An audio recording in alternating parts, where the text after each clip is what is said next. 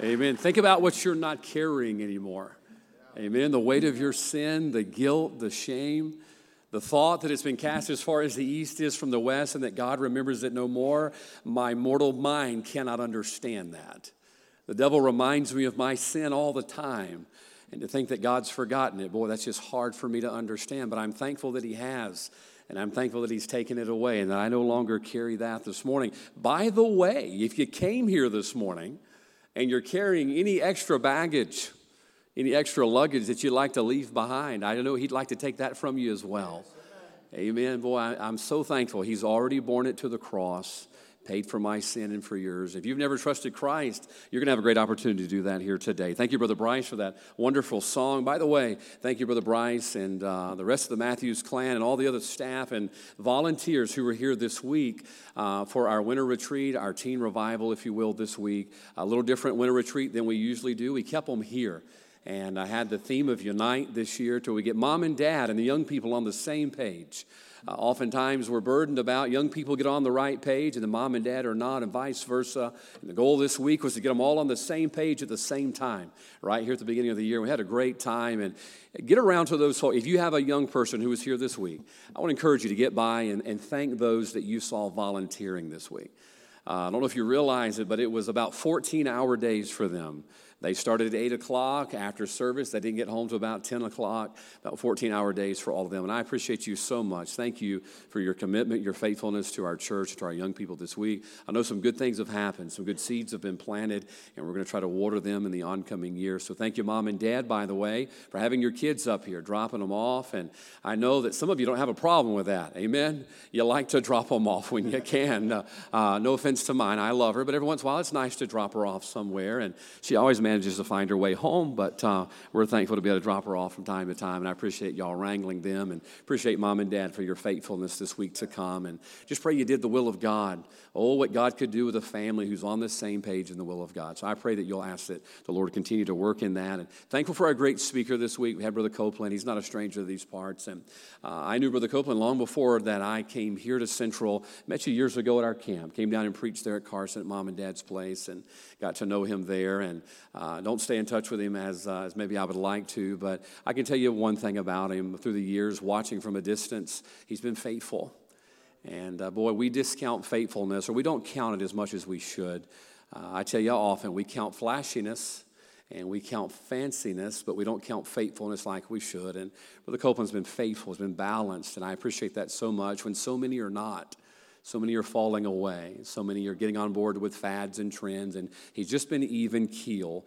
And that means a lot to me as a pastor to know who we have coming in to speak to our young person lives what they're preaching. And I appreciate that in his life. But an encouragement to me. The other day I was going through my desk and trying to clean up in the new year and found a note that you wrote me years ago when he was down there at our camp. Just a very encouraging note. And I appreciate people who've invested in my life and invested in our young people. And so thankful to have him here this morning. He's going to be preaching for us. Hope you've been praying for him. Hope you're ready to hear from the Lord this morning. So let's welcome Brother Copeland to the pulpit this morning. Well, what a joy to be at Central Baptist Church. This is a great place. Amen. This is a great place. Even when it's raining, it's a great place. I love the smiles. I love the excitement. I love the singing. I enjoyed that offertory. That was powerful. And a great job with that. The special was okay, but the offertory was fantastic. I'm just picking on Bryce. He went out smoking a cigarette somewhere, I think. He went out the back door. Y'all pray for him. And I'm just kidding about that. I think. Maybe he's vaping. I don't know. He's out somewhere anyway. And I am so thankful to be at Central Baptist Church. And what a great place. By the way, Central Baptist Church is not buildings, walls. The Central Baptist Church is people. And when I say I'm so thankful to be at Central Baptist Church, I'm so thankful to see friends and to see smiling faces, to see knucklehead teenagers. And I mean that with respect, and because all the guys that are teenagers are knuckleheads. And amen, guys, right? Amen, amen, and parents, amen. But I'm thrilled to be here. I really am. I wish my wife were able to be here with me. And we actually fly to Germany tomorrow morning, and so I'll preach tonight and get in the car and drive home, and back to Nashville, Tennessee area, and get in a plane just a few hours later, and sleep on the way to Germany. Looking forward to it. One of our former teenagers, one of our former young men preacher boys at our church growing up, he is a missionary over there, and he serves in a military church as the pastor. And he called me. He's been there now 10 months. His name's Rob. And Rob called me and said, Brother Kurt, I want you to come preach revival for us. And so I'm going to get a plane, go that way, and we're taking my wife and I obviously are going. We've been married, by the way, 29 years. 29 years, 7 days, and 20 hours, 30 minutes as of right now. And I'm that romantic. Actually, we got married on January 1st, so it's real easy to do the math. And I'm really not that some of you wives are like, I wish my husband even remembered the month we got married. And I only remember because she made me marry her on January the 1st. And actually, it was her father-in-law. We wanted to get married on December 31st. And he said, no. He said, you're not getting married December 31st. I've paid taxes on her all year, and I'm going to get the credit for it, not you. And so January 1st. And he meant it, too. He drives a hard bargain. But and God's given us 2 daughters. I told you this Wednesday night if you were here. Our oldest daughter, her name is Angel. She is 25, lives in Fort Walton Beach, Florida, and teaches teaches third grade in a Christian school there in Fort Walton Beach, and single and ready to mingle. And so I'm still taking those applications. You see me later about that. We'll talk. And my youngest daughter, I gave Gabby a hard time Wednesday night, and I'm convicted about that. Some of y'all helped convict me about that.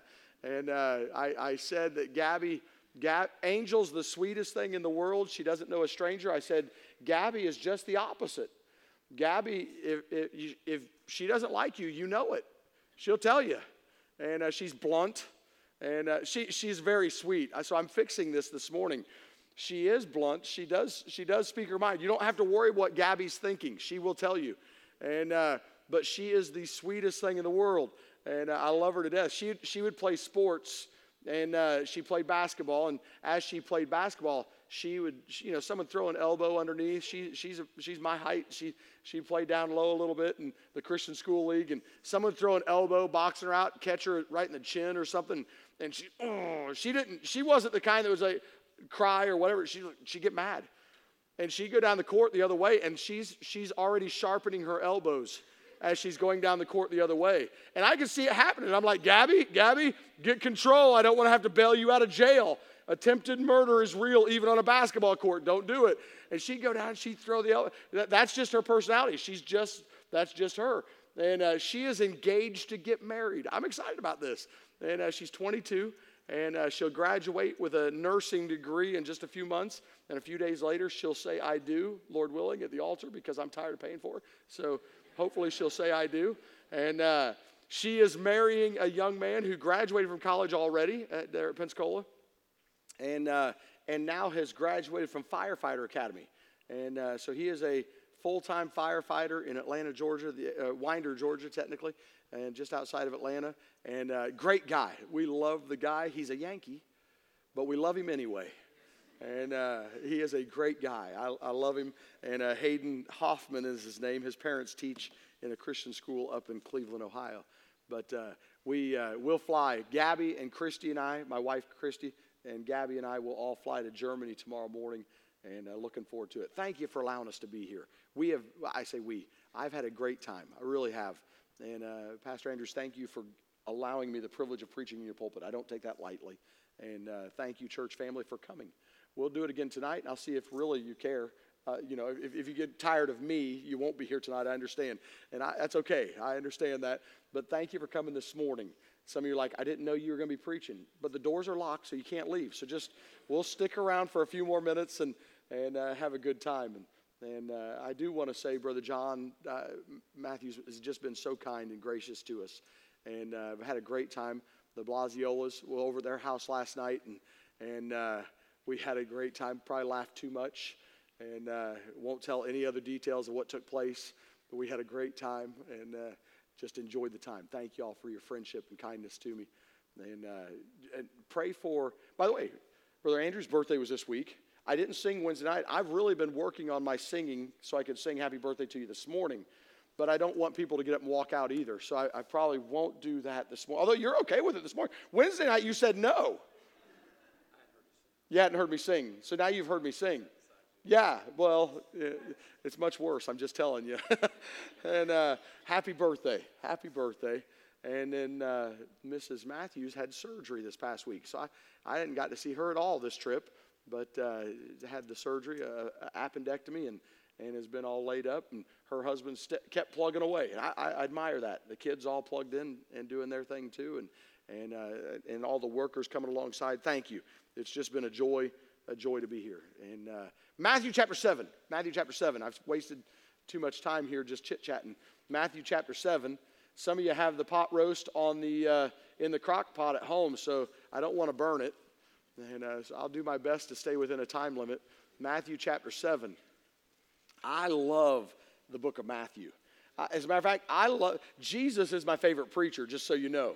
I love to hear Jesus preach, and we're going to look at Jesus' longest recorded message in the Word of God this morning. And I'm not going to preach the whole message. Some of you are like, thank you. And we'll just hit the conclusion. I remember as a preacher boy growing up, I surrendered to preach my junior year of high school, and really thought I was going to the mission field. God changed all that, and my mission field ended up being teenagers in Middle Tennessee, and I thank God for that. Now my mission field is evangelism. I get to travel go to a different church pretty much every Sunday of every year, or every week of the year. And I thank God for that. It's exciting. But I thought I was going to go to the mission field. I went to college studying to be a preacher, and God blessed. I'm so thankful for what God's allowed me to do. When I was a preacher boy in high school, we had a preacher boy class. My pastor was a man by the name of Bob Kelly. And Bob Kelly, he every Tuesday morning at 7 o'clock, he had the Timothy Club is what he called it. It was a preacher boy class. And I remember getting up way too early.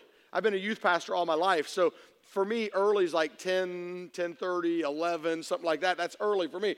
Not then. He had preacher boy class at 7 o'clock every Tuesday morning. And so we had to get up extra early to get to the school. We met in room 301 right next door to the pastor's office, and we would all be in the classroom waiting. And Bob Kelly, if you ever met him, had the privilege of meeting him or hearing him preach, he was no nonsense. It was just, his nickname was Machine Gun Kelly. He'd get up and he'd part your hair right down the middle. It was just rapid fire, and he'd skin you. I mean, he was a hard preacher. I loved him. He was my all-time favorite hero. I thank God for my pastor. And he's in heaven now. But I remember we go to that preacher boy class, and he would give us nuggets of truth. Every Tuesday morning, we'd get our notebooks out. We'd take notes. And I remember one lesson in particular, Pastor Andrews. He said this. He said, boys, when you prepare a message, he said this. He said, always start from the invitation and work backwards.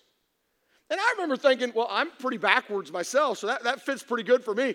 But I thought in my mind, that doesn't make much sense. Why would you start at the invitation? And then he said this. He said, you always want to know where you want the people to be when you finish the message. You want them to understand, as people walk out the door, what is the message you want them to have from God's word? And he said, start there. What is the one thing? And so as I listen to preaching, I really do listen to how someone closes off their message, how they conclude their message. Because that's really what they're wanting you to hear as they finish the message. Those last closing remarks, those last words. And when I read this message from Jesus, I'm looking at the conclusion today. I want to hear how Jesus finished his Sermon on the Mount, the longest recorded message of Jesus. We could go to the beginning. We could go through the Beatitudes. By the way, powerful preaching. We could go later in the book of Matthew. We could look at Jesus talking to the scribes and the Pharisees and saying, you hypocrites, you den of vipers. I mean, we could go there. We could study that one. But I want to focus on the conclusion of the Sermon on the Mount. And I want you to know the power of Jesus' words in this passage blow my mind.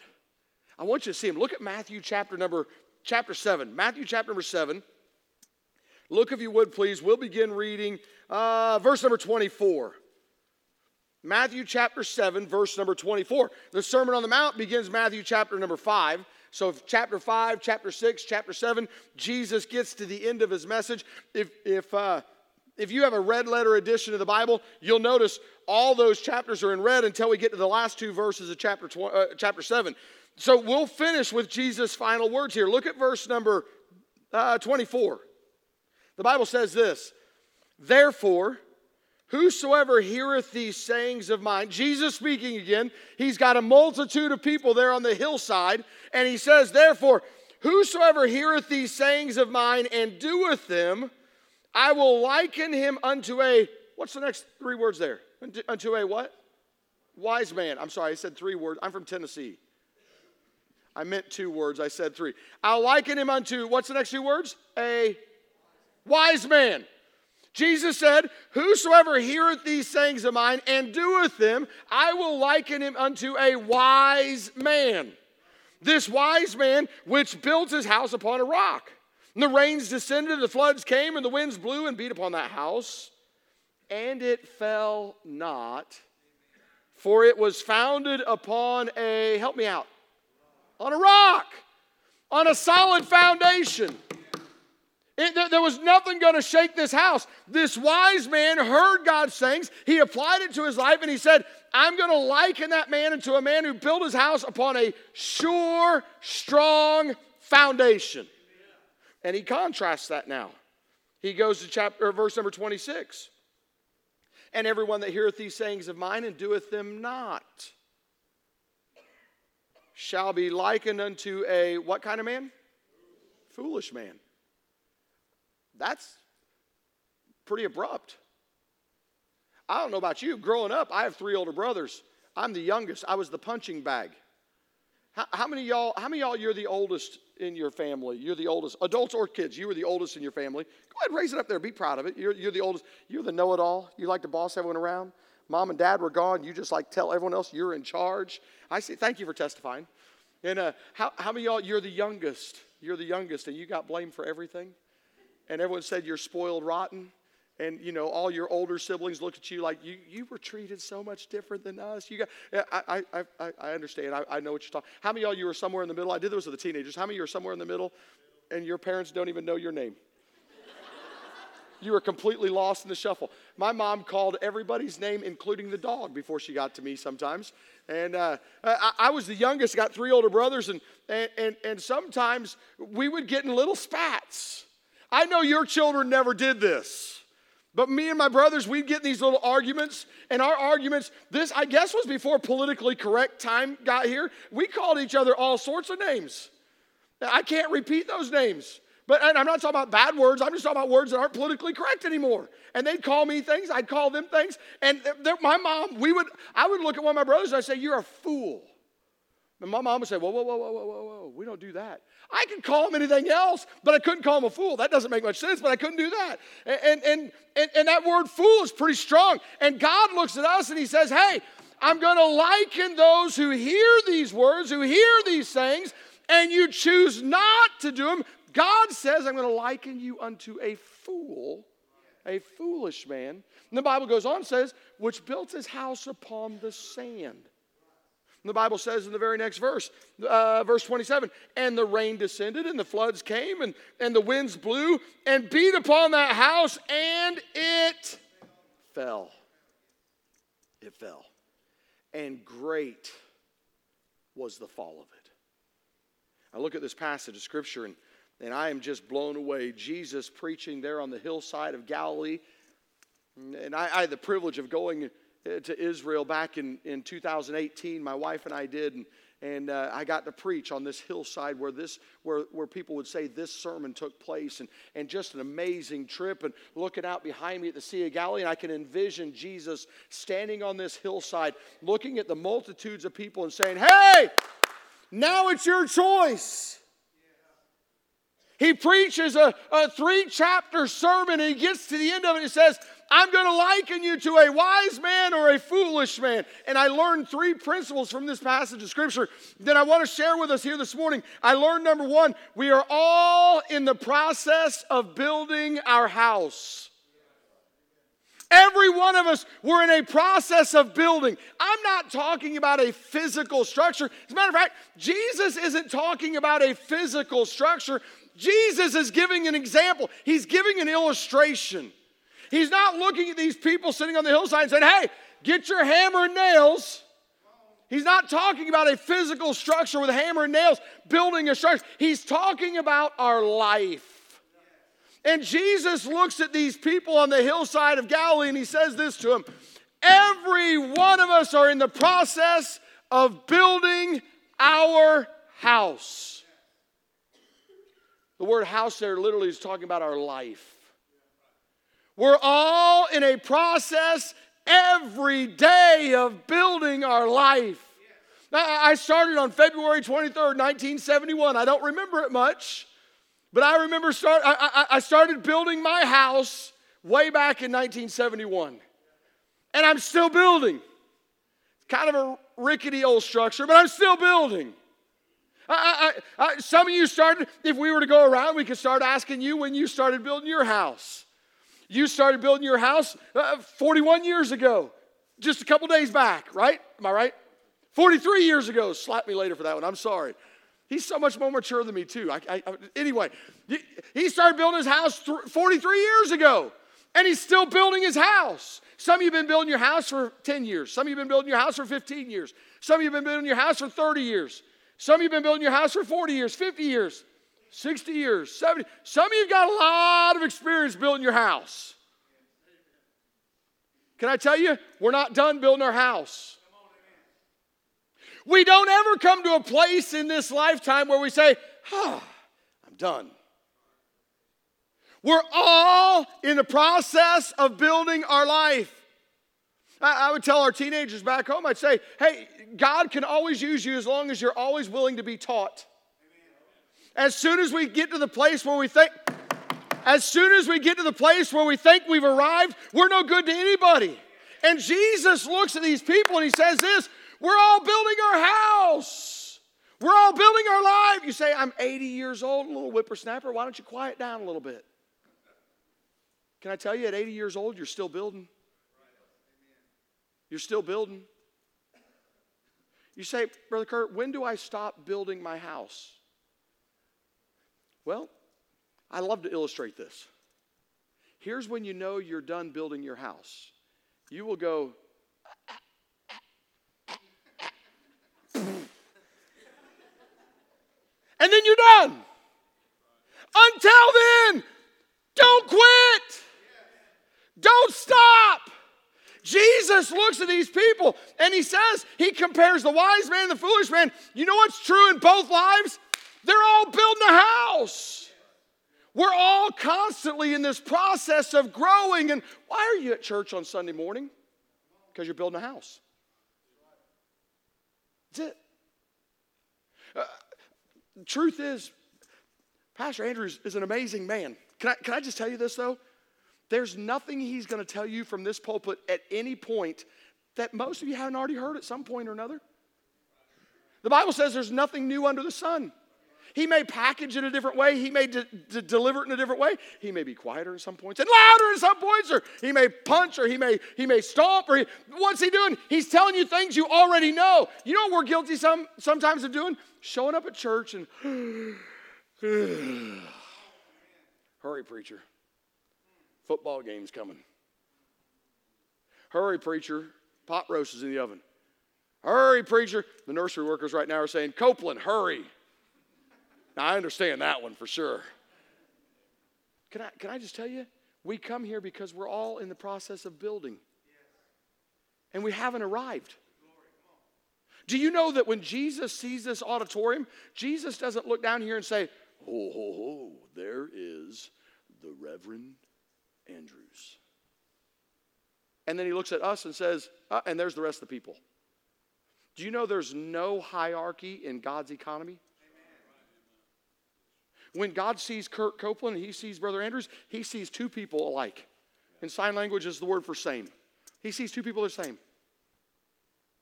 We're brothers in Christ. I'm not better than him. He's not better than me. By the way, I could go around and I'd go person by person. I'm not better than any one of us. You're not better than me. I'm not better than you. We're all sinners. And we're all in this process of learning and growing. And and becoming more like Christ every day of our life. You may be further down the path of building your house, but we all are in the process of building our house. Number one. Number two, I learned from this passage of Scripture. This is amazing. The Bible says this. I'm going to read the verses, then I'll give you the point. Verse number 25. And the rain descended, and the floods came, and the winds blew and beat upon that house. Ouch. Matter of fact, why don't you keep your eyes on verse number 25? I'm going to read verse 27. Don't cheat. Some of you already looked at 27. You're cheating. Look at verse 25. Stay there. I'm going to read verse 27. You're at verse 25. Verse 27, I'm reading, says, and the rain descended, and the floods came, and the winds blew and beat upon that house. Which verse did I read? I told you, it's 27. Was it a lot like 25? Identical. Do you know what I learned in this passage of Scripture? Number one, we're all in the process of building our house. Number two, I wrote down this: the storms of life come to everybody. Jesus stood in front of this hillside of people and he said, hey, you're building your house, you're building your life, and along this path there's going to be some storms that really, really stink. He looked at the foolish man, he looked at the wise man, he said, hey, you built your house, but there's going to be a storm that comes. The rain's going to come, the flood's going to come, the wind's going to beat on the house. Again, he's not talking about a physical structure.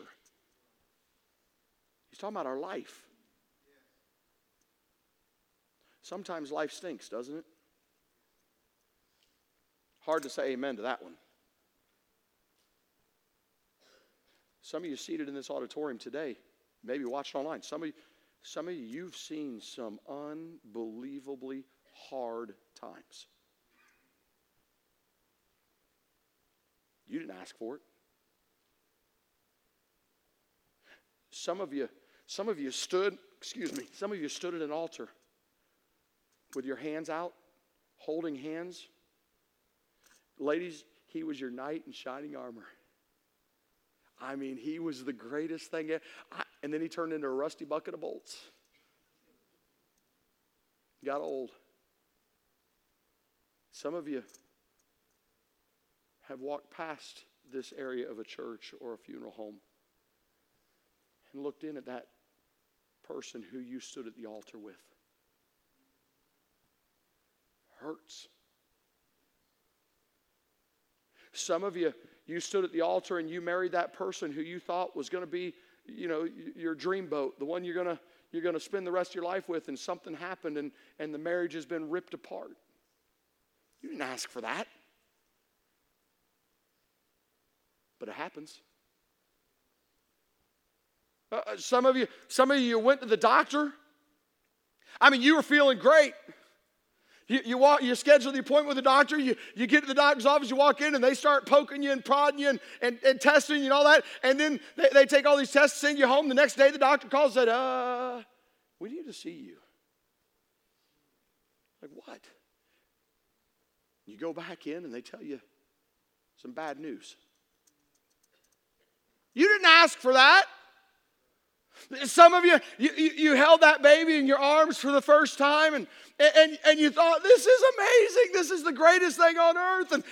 And you're married and you started a family and you're holding that baby and you think in your mind, this is going to be the greatest home ever. My child's always going to love me.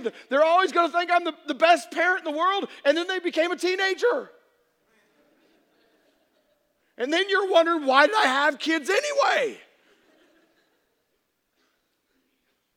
And they hurt you.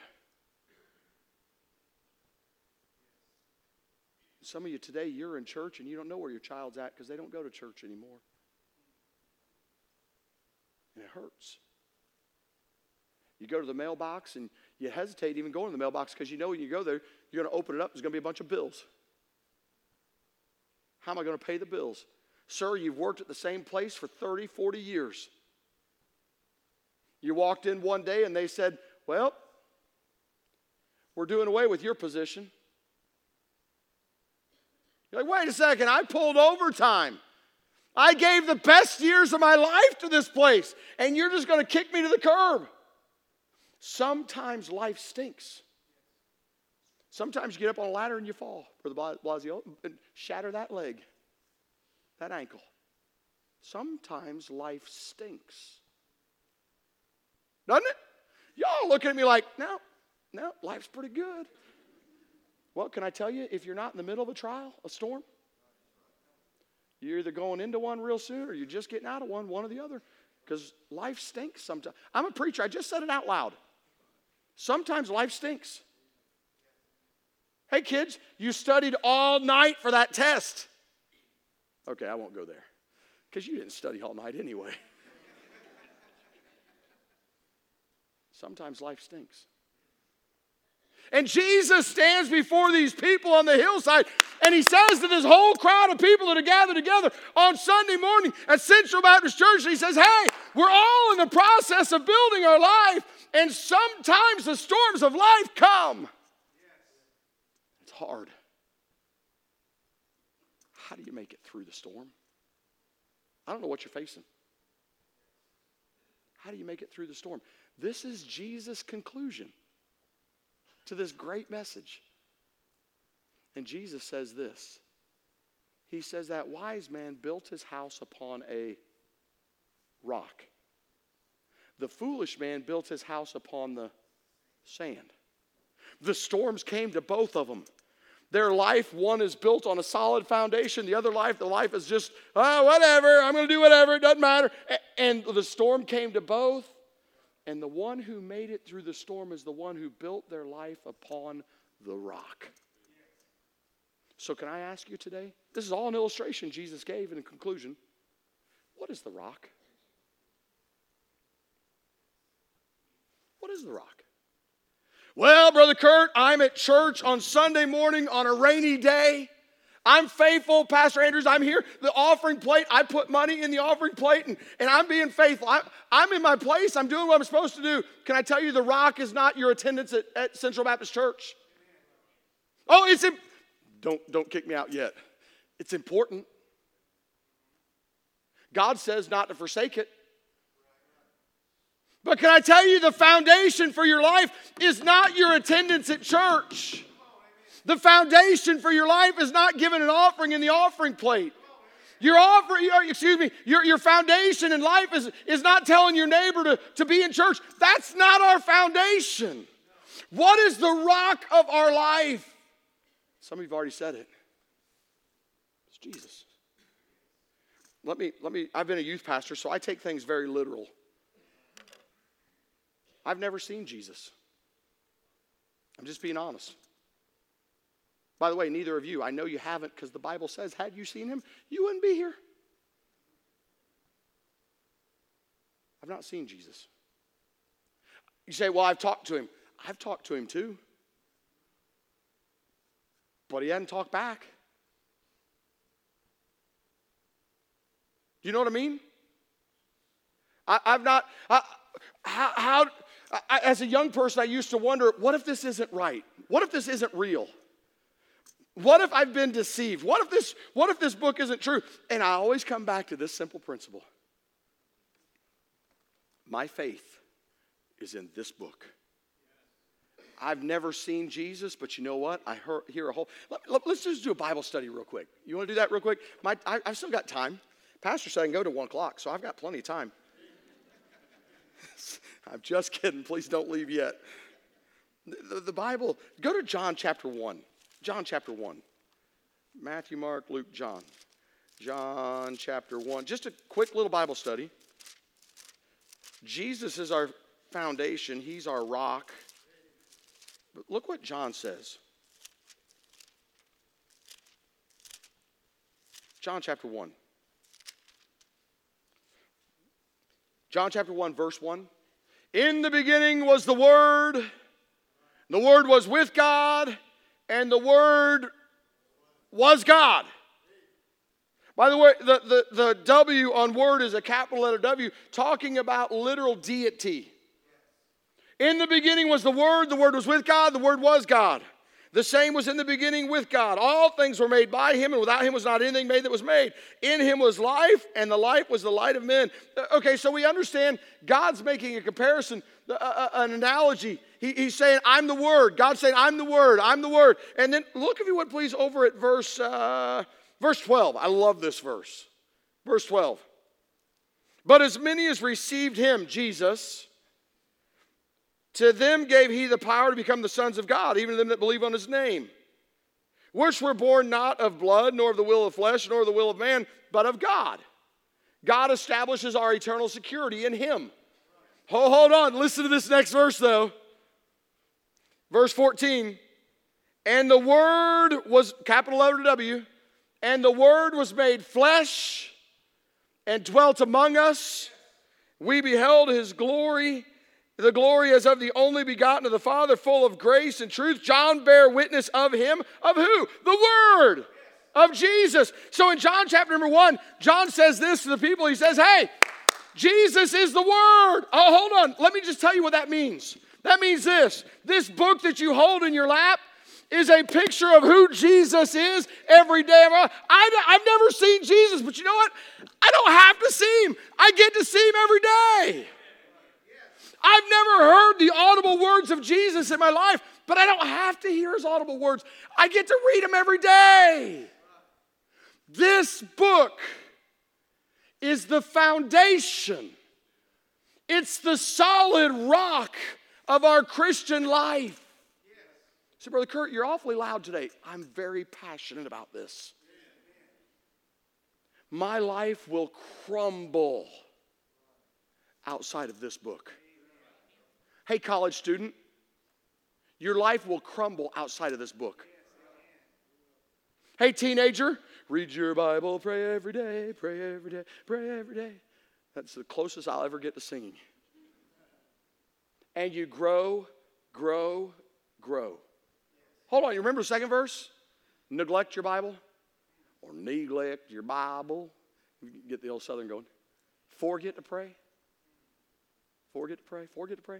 Neglect your Bible, forget to pray, and you'll shrink. Oh, I love this. We ought to just do it in church today. And do it like you used to do it in children's church. I don't know if any of you have ever seen the children sing that song. But when they sang grow, grow, grow, I mean, they start sitting in the seat and they're growing, growing, growing.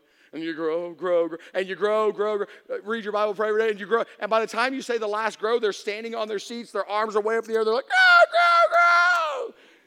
Wouldn't that be cool to do in church today? Someone would get hurt. The reverse of it, I love doing this part too. Neglect your Bible, forget to pray. And you shrink, shrink, shrink. And they're all set, and then shrink, shrink, shrink. And before you're done with the last shrink, when I was in the children's church, I was literally laying on the floor flat. Ugh. Can I tell you, it's not just a children's song, it's life. Hey, can I ask you today, what is your relationship like with this book? We want strong homes. We want united homes. We want strong churches. We want power in our pulpit. We want all this stuff. But you know what? We don't have. You know why we don't have united homes? Because we don't have this book in our home. Look right here. We neglect this. You say, Brother Kurt, no, I've got the Bible. I was going to ask you, when's the last time you opened the Bible? Some of you are like, I just have it open right here. I'm not talking about that. I'm talking about when was the last time you opened your Bible as a dad? And we wonder why so many Christians quit in the storms of life. It's because we neglect the book. The Bible says in Joshua, I should have studied more. Somewhere in Joshua, 1:8, it's somewhere in there. It's in there. This book of the law shall not depart out of thy mouth, but thou shalt meditate therein day and night, that thou mayest observe to do according to all that is written therein. For then thou shalt make thy way prosperous, and then thou shalt have good success. Do you know the word success is only found one time in your Bible? And it's in direct proportion to our relationship with this book. No, Brother Kurt. I believe I'll be successful as long as I'm in church. Pastor Andrews keeps preaching the Word of God. I believe then I'll have success. Not according to the Word of God. My success is in direct proportion to my time in this book. Can I illustrate it? I'll be done. My daughters, when they were little, I'm messed up in the head, just so you know. Oh, you're the one who invited me to preach, so it's his fault that I'm even here. So I'm messed up in the head. I remember when my daughters were little, I always wanted to feed my daughters when they were, 7 months, 8 months old. They'd be nursing, but I always wanted to sneak them in some real food. I always wanted to do that. And so when my wife wasn't watching, I'd get a pizza, ice cream, chocolate. Come on, take a little bite.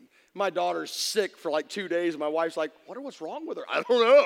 I have no idea what's wrong with her. But I'm having a good time feeding her. I remember we were at a Ryan's Steakhouse. You remember the old Ryan's? I don't know if there's any in this area, but the old buffet. You go there and buffet your body, as Paul said.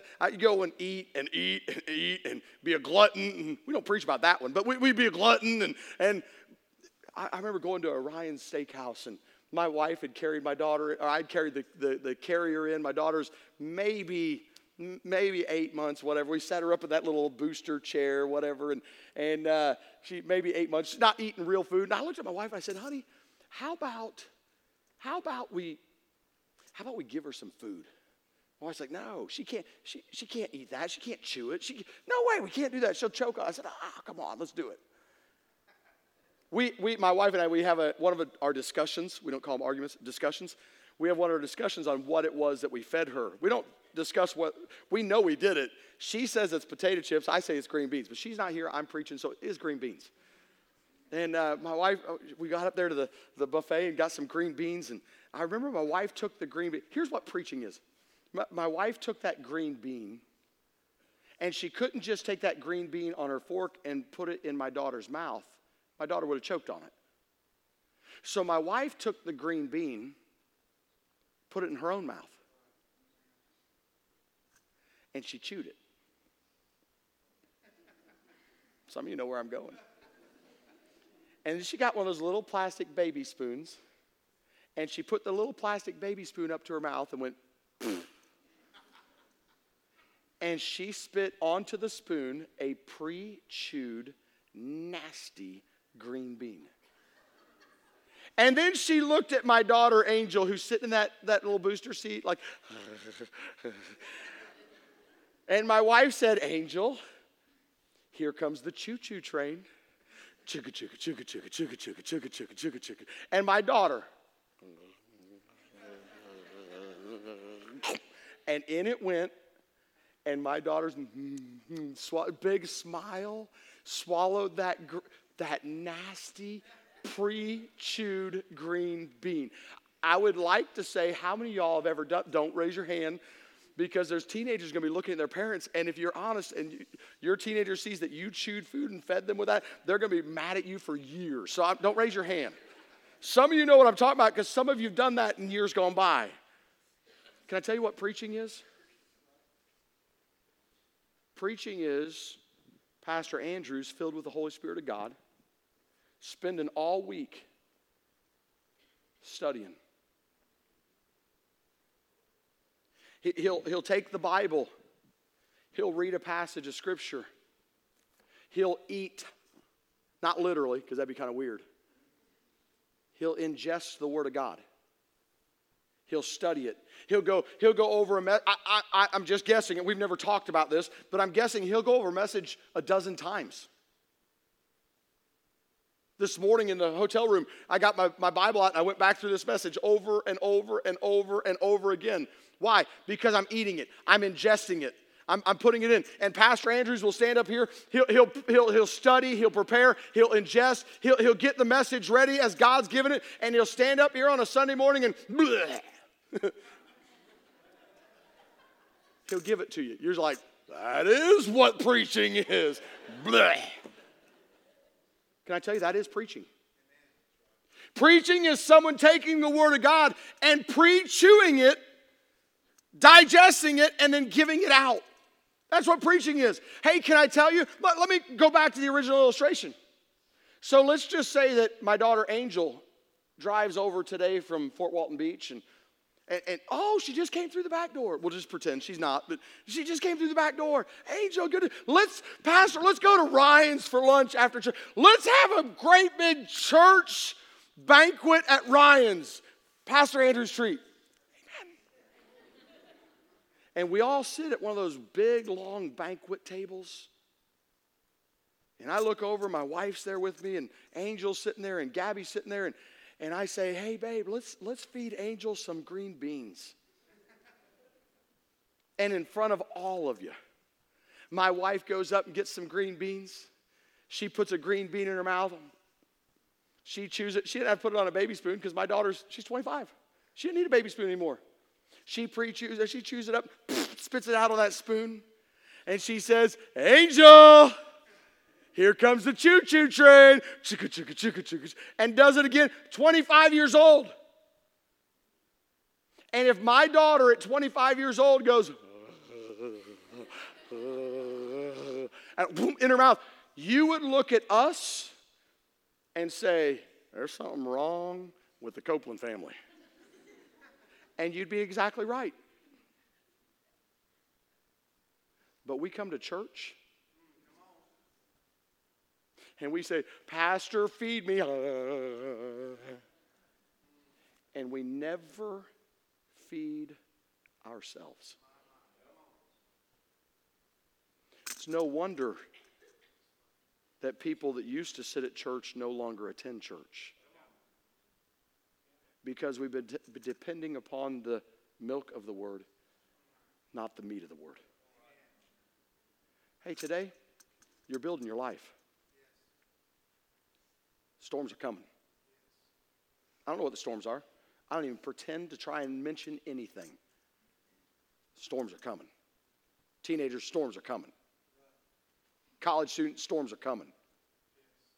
How are you going to make it through? Sure foundation. I know it's a Sunday morning, and I wanted to give the gospel Sunday morning, and I'm not giving the gospel like I probably should this morning. Please forgive me for that.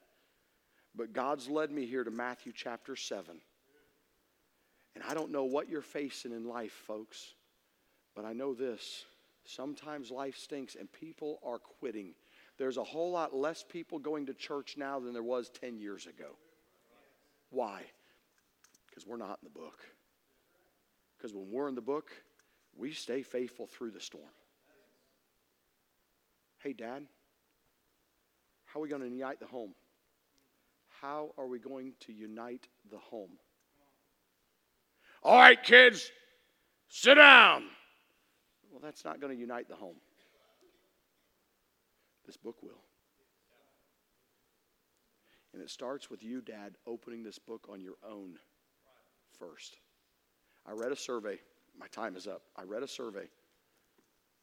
Lifeway Publications, they're located in Nashville, just down the road from where I live. And I read this has been years ago. I haven't been able to find it since. But it was a survey on churches about how much time they spend in God's Word. They would contact churches and ask the pastor to submit a survey to the church family. They compiled all this data. The survey was this. The survey was, everybody in the church, if you would, fill out a form that says, how many minutes in a week, how much time in a week do you spend in the Bible? Not counting church. How much time do you spend individually in the Bible? That was the survey. No names, just a blanket survey. Think about it for just a moment. If you had to take from last Sunday to yesterday, how much time added together in that week, how much time did you spend in the Bible? Really? And I'm not saying, I'm saying be honest. No one knows your name. Just think about it in your brain. No one else knows what you're thinking right now.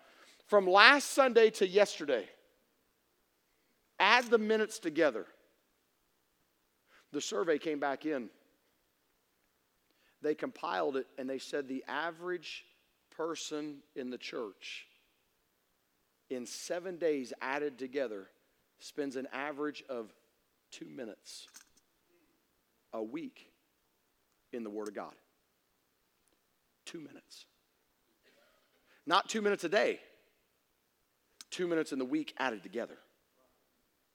I read that and I thought, my. No wonder we're hurting in our country like we are. Before you think I'm being judgmental, I'm not.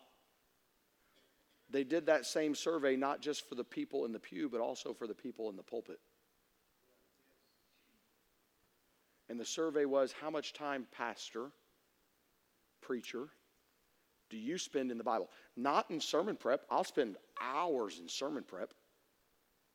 But how much time do you spend just walking with God? Preacher. All those surveys came back in. The average pastor in those surveys, in 7 days added together, 5 minutes. Pastor Andrews will wonder why our churches are falling apart. By the way, in no way do I think that's the case at Central. But I know this. I know I can do better. If this is my source of strength, and it is, it's no wonder we're so weak as Christians. This morning, can I challenge you? Let's get back to the book. Let's get back to the book. Your only guarantee in the Word of God for success is based on how much time you spend in this book. It's not your education. It's not your charisma. It's not your personality. It's this book. This morning, let's get back to the book. Every head bowed, every eye closed. We'll pray. We'll give an invitation. Maybe you're here today and you don't even know Jesus Christ as your Savior. You're not sure you're on your way to heaven. Can I tell you, you're in the right place?